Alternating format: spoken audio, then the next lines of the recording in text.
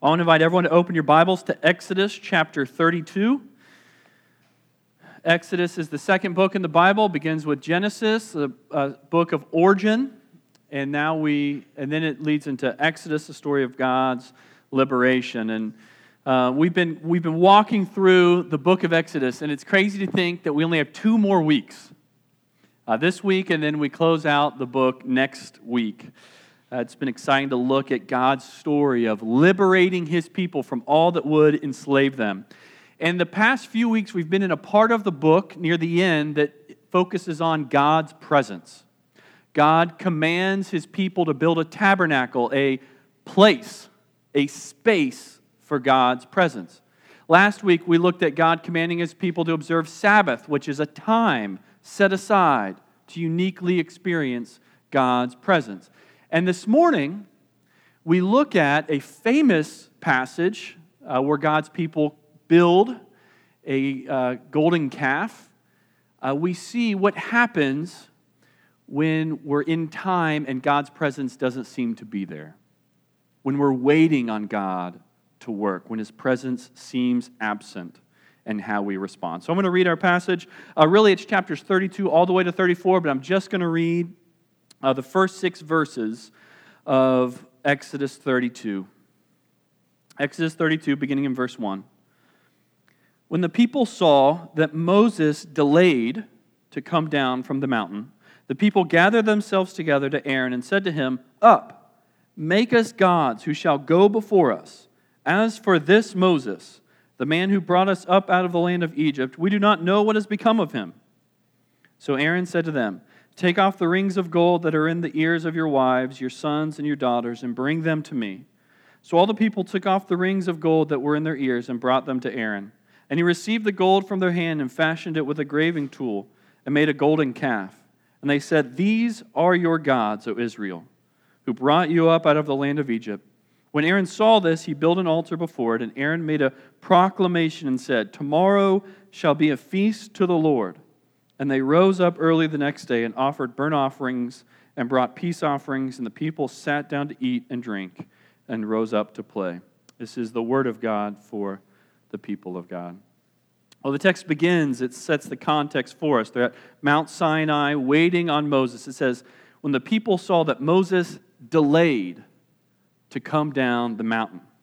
Now, Moses has been up there, we learn, for 40 days and 40 nights. And that timing did not fit with God's people's timing. Moses was delayed. I can relate to that. I don't like delays, personally. I can be very impatient. I struggle to wait at a stoplight. When I'm at a stoplight, driving a car, I'm not looking at the red light right in front of me. I'm looking to the lights to the side. And as soon as I see that green light go yellow, I start to creep forward. And when it's red and mine goes green, I'm ready. I'm off. I don't like to be delayed. A lot of us struggle to wait. We don't like delays. Let me present a few scenarios, and you can think to yourself about how you'd respond in these situations. Imagine you're driving your car, pull up to a toll booth, and you notice the driver of the car in front of you chatting it up with the toll worker. They're hanging, they're talking, and you're thinking, what's happening here? And then you see the driver take out his or her wallet. You think, okay, finally they're going to pay the toll, but it looks like they get out a picture, some kind of family picture, and they're showing the toll worker. The toll worker's looking at it, smiling, they're laughing, having a good time. How are you tempted to respond? What are you thinking in that moment? Are you thinking, A, oh, this is so great. You know, there's not enough love and kindness in the world. It's so wonderful to see a toll worker talking with a random driver, looking at pictures. I can't wait for my turn. I can't wait for my turn to get up and meet this toll worker. I wonder what their name is. Do I have any pictures I can show them? Maybe I have an invitation card for church that I can give to this toll worker because I'm so excited to meet them. Or do you look at the situation and think, this is why they invented horns? Lay on the horn, If that's not working, you wonder, is there enough space to back up and get into another line because there's a delay? I'm ready to get past this toll booth and this toll worker. Another scenario, maybe you can relate with this one. You're at the airport, and you arrived on time. And you checked in, you got your ticket, bags are checked, you're walking to your gate, and on your way, you look up at that screen, and you notice your flight right next to it has the red letters, delayed. How do you respond in that moment? Is there a part of you that thinks, oh, you know what? This is really nice. Delayed. This is an opportunity. I see over here the airline worker at their little booth dealing with people. I'm going to use this chance to go up and thank them for all their work. I mean, after all, think of all that needs to take place in order for me to fly in the tube through the sky to end up in a place that if I were driving my car, it would be hours, days later. I am so thankful for all the work that they do to get me to that place safely. I just want to go and thank them for the work. And maybe while I'm at it, I can talk to some of the other passengers and we can just share about the good things happening in our life. Or, do you see that red delay, look at the airline worker and think, what an injustice. What an injustice. I'm here on time. I paid my money. They need to do their job. What is going on? I don't see a cloud in the sky. Why is my flight delayed? We struggle with delays. Moses is up there 40 days. 40 days. I get anxious and feel threatened when I have to wait a few minutes or hours. But you know, there are some delays in life that are more significant than a flight delay or waiting at a toll booth or red light. Some of us are in seasons of waiting. And in fact, all of us are waiting on something. We're waiting, and oftentimes life can feel like one giant delay. Some are waiting to meet and find the person who they can marry. And each wedding they're invited to, each Instagram post and picture of a friend engaged is a reminder that they're still just waiting. Some, in fact, is starting up school this week. Some students are just waiting to be finished with school, right from the get-go. You go, you get the syllabus, and you're ready for it to be done. Waiting to move past this season of life when you can work and life gets really fun. Some are waiting on a promotion at work. You see your peers being recognized for their work, and you wonder when someone's going to notice what you're doing. And we wonder when we will be acknowledged for our hard work, wondering if our boss cares. Do people notice? Is this a place for me? Waiting on that promotion. Some are waiting to have kids. Others waiting for their kids to get old enough so that they can sleep at night. And then waiting for them to start school so you have a little more free time in the day. And then waiting for them to leave the house so you have a little more free time in life. And then waiting for them to return so you can spend time with them. All of us, in some levels, are in a season of waiting. What are you waiting for? What does God feel like He's delaying in your life? You know, this morning, as we look at this pivotal passage, I want us to consider two things as it comes to replacing God, because that's what God's people do. They craft an idol. One, that impatience reveals idolatry. And two, how Jesus can liberate us from the idols that would enslave us. First, what do we learn about our idolatry in our impatience? And second, how Jesus can bring freedom in this area. So first, looking at how our impatience reveals our idolatry. One of the things we see, one of the things it reveals about us is that we can idolize sentimental practices. We idolize sentimental and religious behavior and practices. In verse 1, it says, up, or when God's people, they speak to Aaron, they say, up, make us gods who shall go before us. The people here in this situation, they're feeling a little vulnerable. They're in the desert. And it seems like Moses and God are delayed, and they want some protection. They want someone to go before them to continue to work, so they take matters into their own hands. And there's a little bit of a misconception on what exactly they do. In crafting an idol, it's not that they're crafting a different god. The term, it says gods, translated in the ESV, gods, the term is Elohim in the Hebrew, and that's a term often used to refer to Yahweh.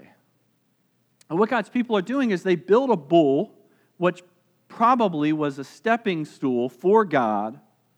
They craft an image of Yahweh. It's not that they're creating another different God, they're crafting an image of God himself, which contradicted what God commanded them to do. He said, do not make any idols.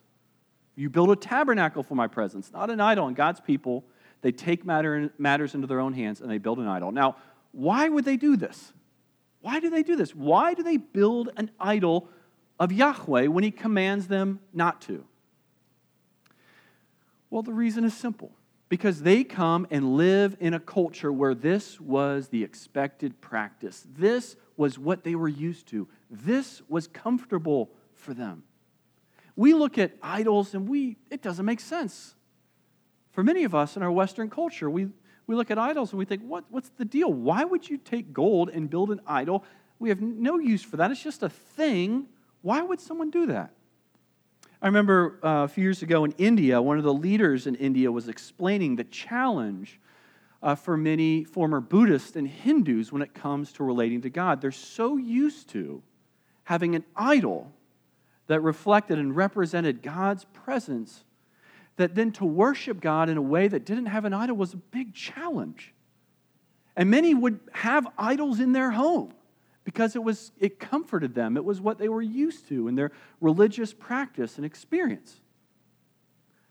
But even though we might not today have idols, images of Yahweh or God, we have gods, we have expressions, ways of relating to God that replace him today. One in particular, in America, one way we try to replace God, we have an idol shaped by our culture that we bathe in God talk and Jesus talk, is American sentimentality.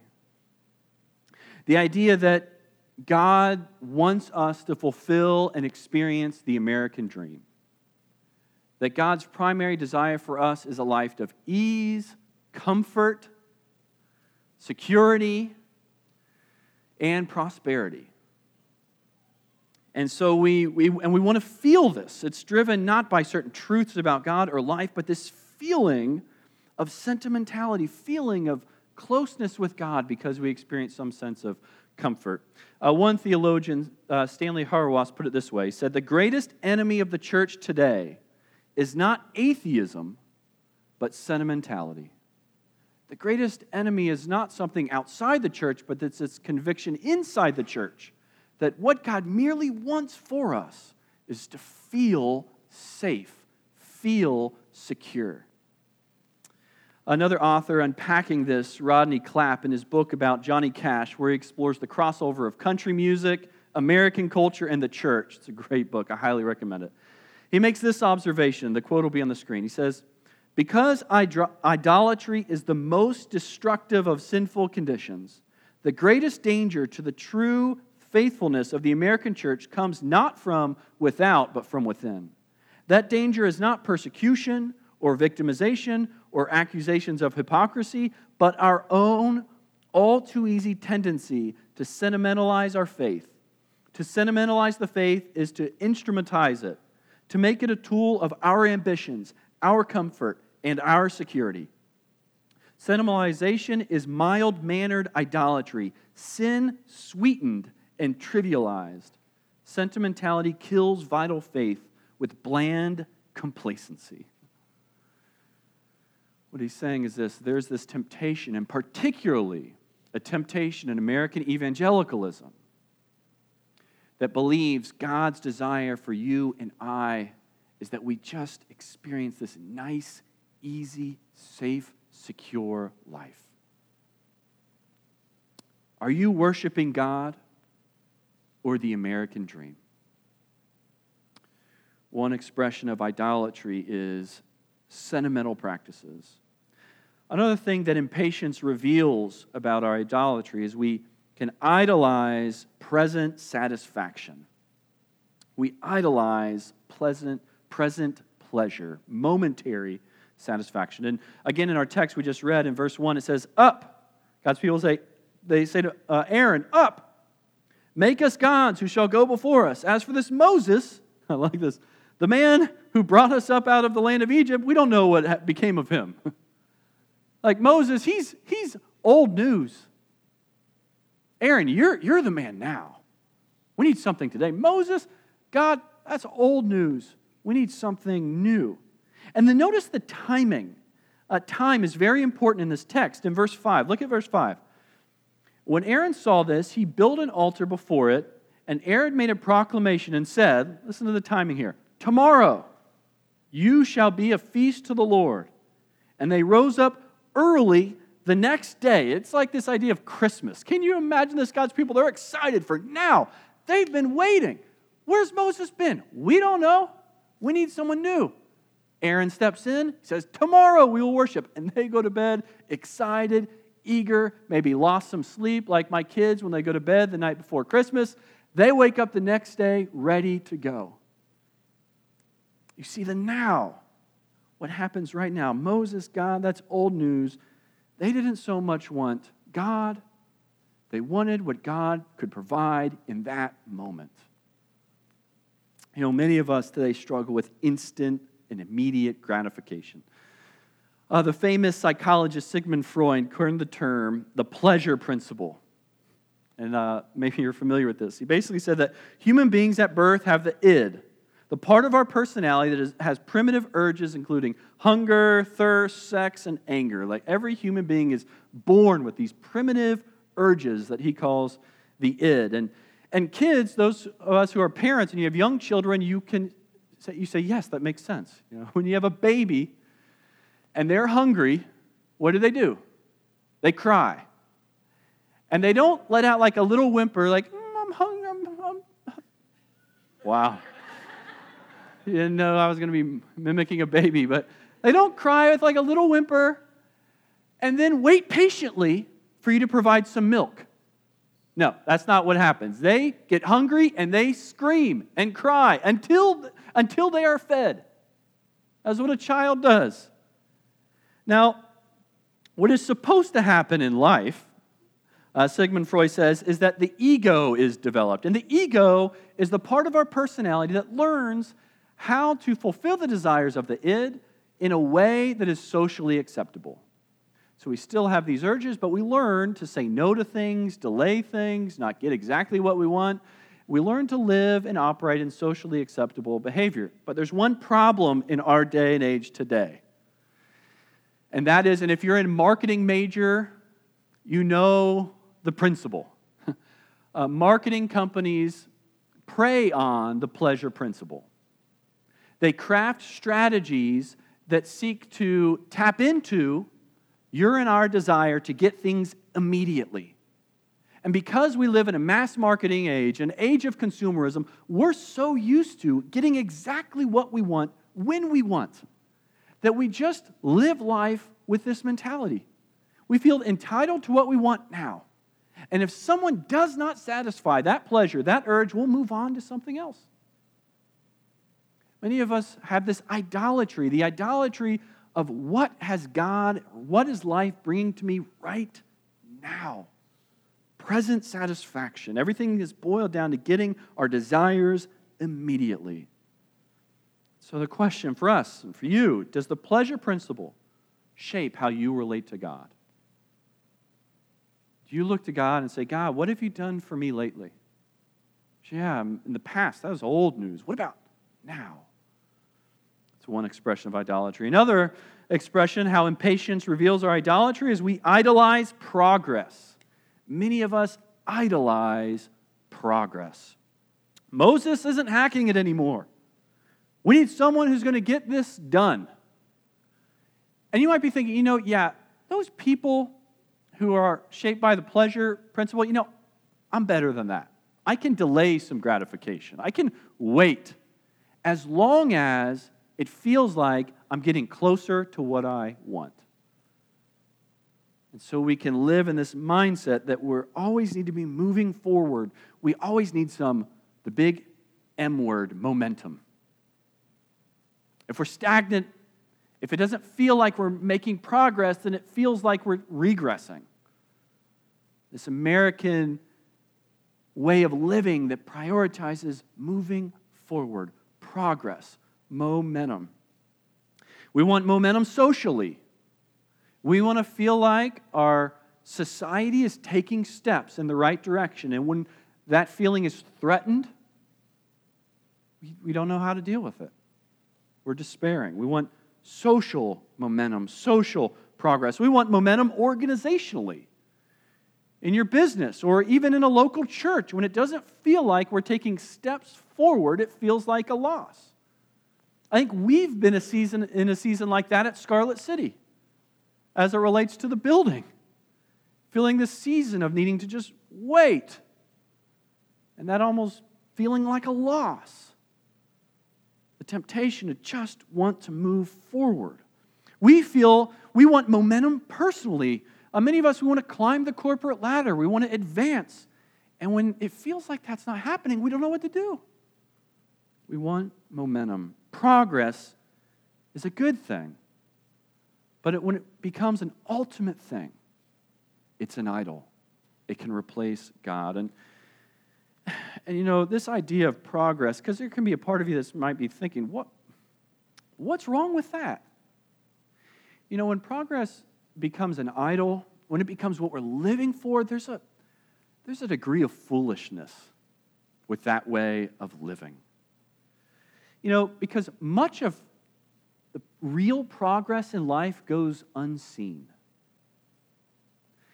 Before someone is seen as successful, there's so many little decisions, so many things happening behind the scenes that others may not have noticed that led to that eventual success.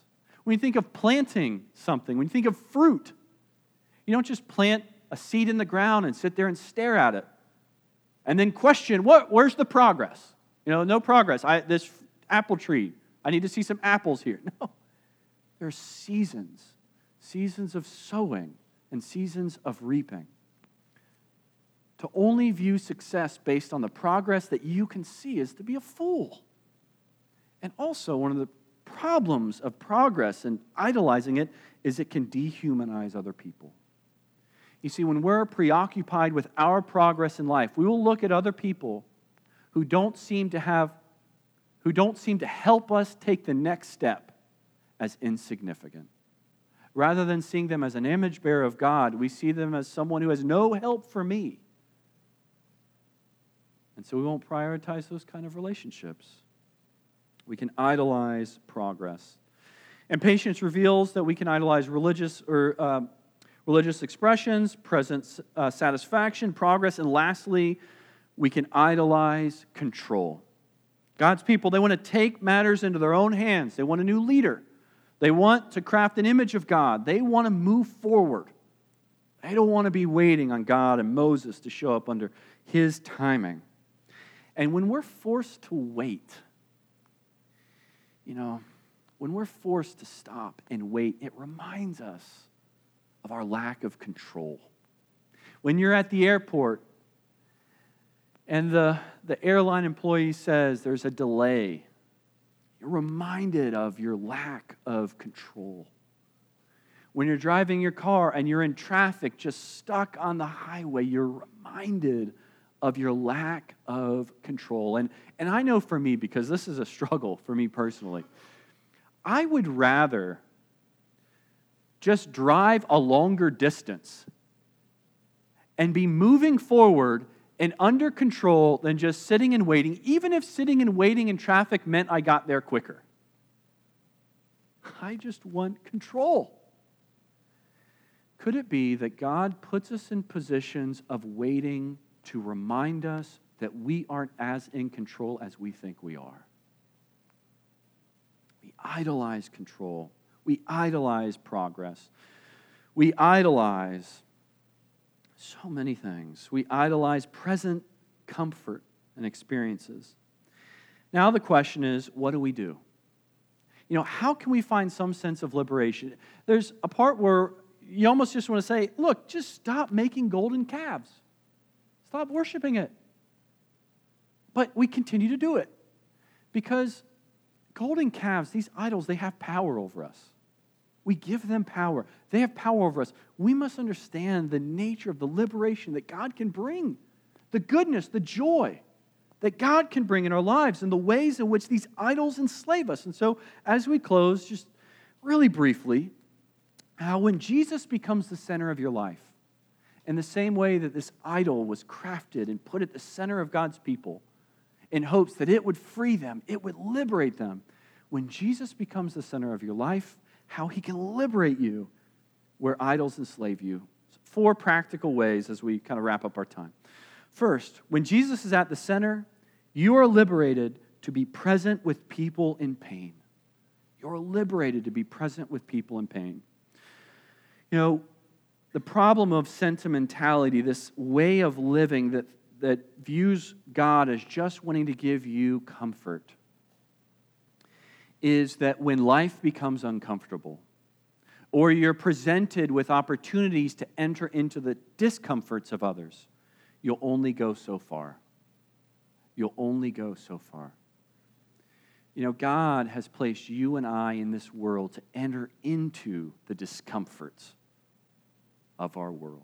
After all, Jesus left the comfort of heaven, took the discomfort of the cross, so that we could be united with God. God's will and calling in your life is not that you and your family just experience the safety and comfort that the world has to offer, but that you enter into the pains, problems, and injustices of life, bringing healing. When Jesus is at the center, we're liberated to be present with people in pain. Also, when Jesus is at the center, we're liberated to find pleasure in the God who ultimately satisfies. When we live our life seeking momentary and present satisfaction, we are searching. We are searching for someone who will come in and make us whole. We are searching for joy, but we always end up wanting more. It is a dead-end street. This past summer, Megan and I and our family were in Louisiana celebrating the wedding of Ben and Rachel. And one of the mornings there, I got up to go on a run in a neighborhood, and I was excited to go on this run. And I had a vision of this run, what it was going to look like. I was going to go run, see the countrysides, these open roads. And I start running, and a little bit into it, this small little dog, starts chasing me. And this dog, it was annoying. I'm like, what are you doing? And the dog had other dog friends. And he starts barking, and all the dogs from the neighborhood come, and they're basically they're not biting me. I didn't feel really threatened, but they're chasing me. Do you know those dogs, Ben? Yeah, Ben lives there. He knows those dogs. And they're chasing me, and so I'm thinking, okay, if I just run this way, I'll find an open street, and I'll be away from these dogs. I run into a dead end. Oh, no. Have to turn around, run through the dogs. Oh, this street will take me to an open path. Run, another dead end, run back. And I didn't find the open country, nice road that I thought I would. So I spent about 6 miles just running between dead ends with dogs chasing me. Many of us were running, and it feels like there are these dogs chasing and barking at us, and we think if we can just find the thing that will make us happy, that will give this momentary satisfaction, we think we'll find an open road. But what we find is dead end after dead end after dead end after dead end.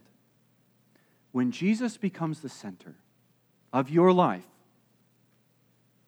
he liberates you. He is the open path in which true and lasting joy, independent of the dogs barking at you, can be found. Jesus liberates us from the slavery of momentary satisfaction. There is a weight, a depth, a joy that transcends our present circumstances and satisfaction. Jesus liberates. We also see Jesus brings liberation. When He is the center of your life, He liberates you to see people as human beings. Again, when we're in a progress mindset, it shapes how we view other people. Our boys, when we're waiting for Megan to be in the grocery store, which takes her a while sometimes, we often play a game, I Spy. Anyone else, I Spy? College students are like, I Spy. It's been a long time. But I Spy, it's fun to play with your kids. And the way it works, it's not challenging. Like, I spy something red. And so I look and I survey, where's something red that my 3-year-old Jack would see? And so there's a red car. And Jack, he cheats. He'll change it. It was obviously the red car, but when I say the red car, I say, no. So I'll go through all the things that are red, and then he'll come back and be like, it was the red car. I'm like, thanks, Jack, cheater. It's this game, I spy. You want to see something that another person sees. When we look at people, what do we see? What do we see? Do we see people how God sees them? People created in His image. When God thought an image bearer of His, He said it was going to be human beings. It would be people, you and me, not a little collection of gold. Do we see people as human beings worthy of our love and presence, regardless of the progress that they can bring in our life? Or do we idolize progress and therefore only pay attention to the people who can allow us to take the next step? Jesus liberates us to see people as human beings. Lastly, Jesus liberates us to rest in God's providential power. When the airline attendant comes over the loudspeaker and says, flight delayed, and the anxiety rises up, when you're in a season of waiting to meet the person you will marry, waiting to get past school, waiting for the promotion,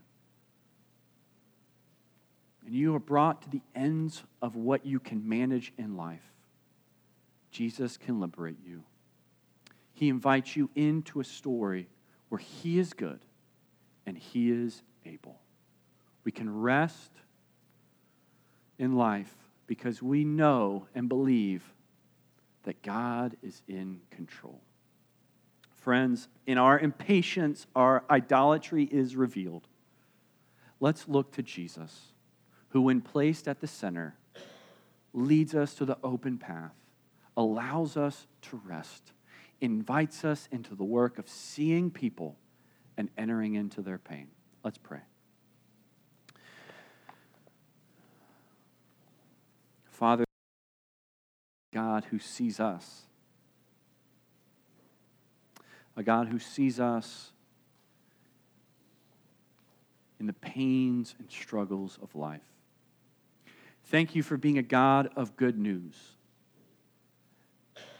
That you just don't call us to worship you arbitrarily, but you know it is for our good. That you, when placed at the center, bring ultimate liberation. And God, I know personally, and I know for many of us here, that there are some idols that have a hold on us. The power can feel great. Grant us the courage, God, to bring them to light, to have their enslavement exposed. And may we place you at the center and find freedom. It's in your Son's name we pray. Amen.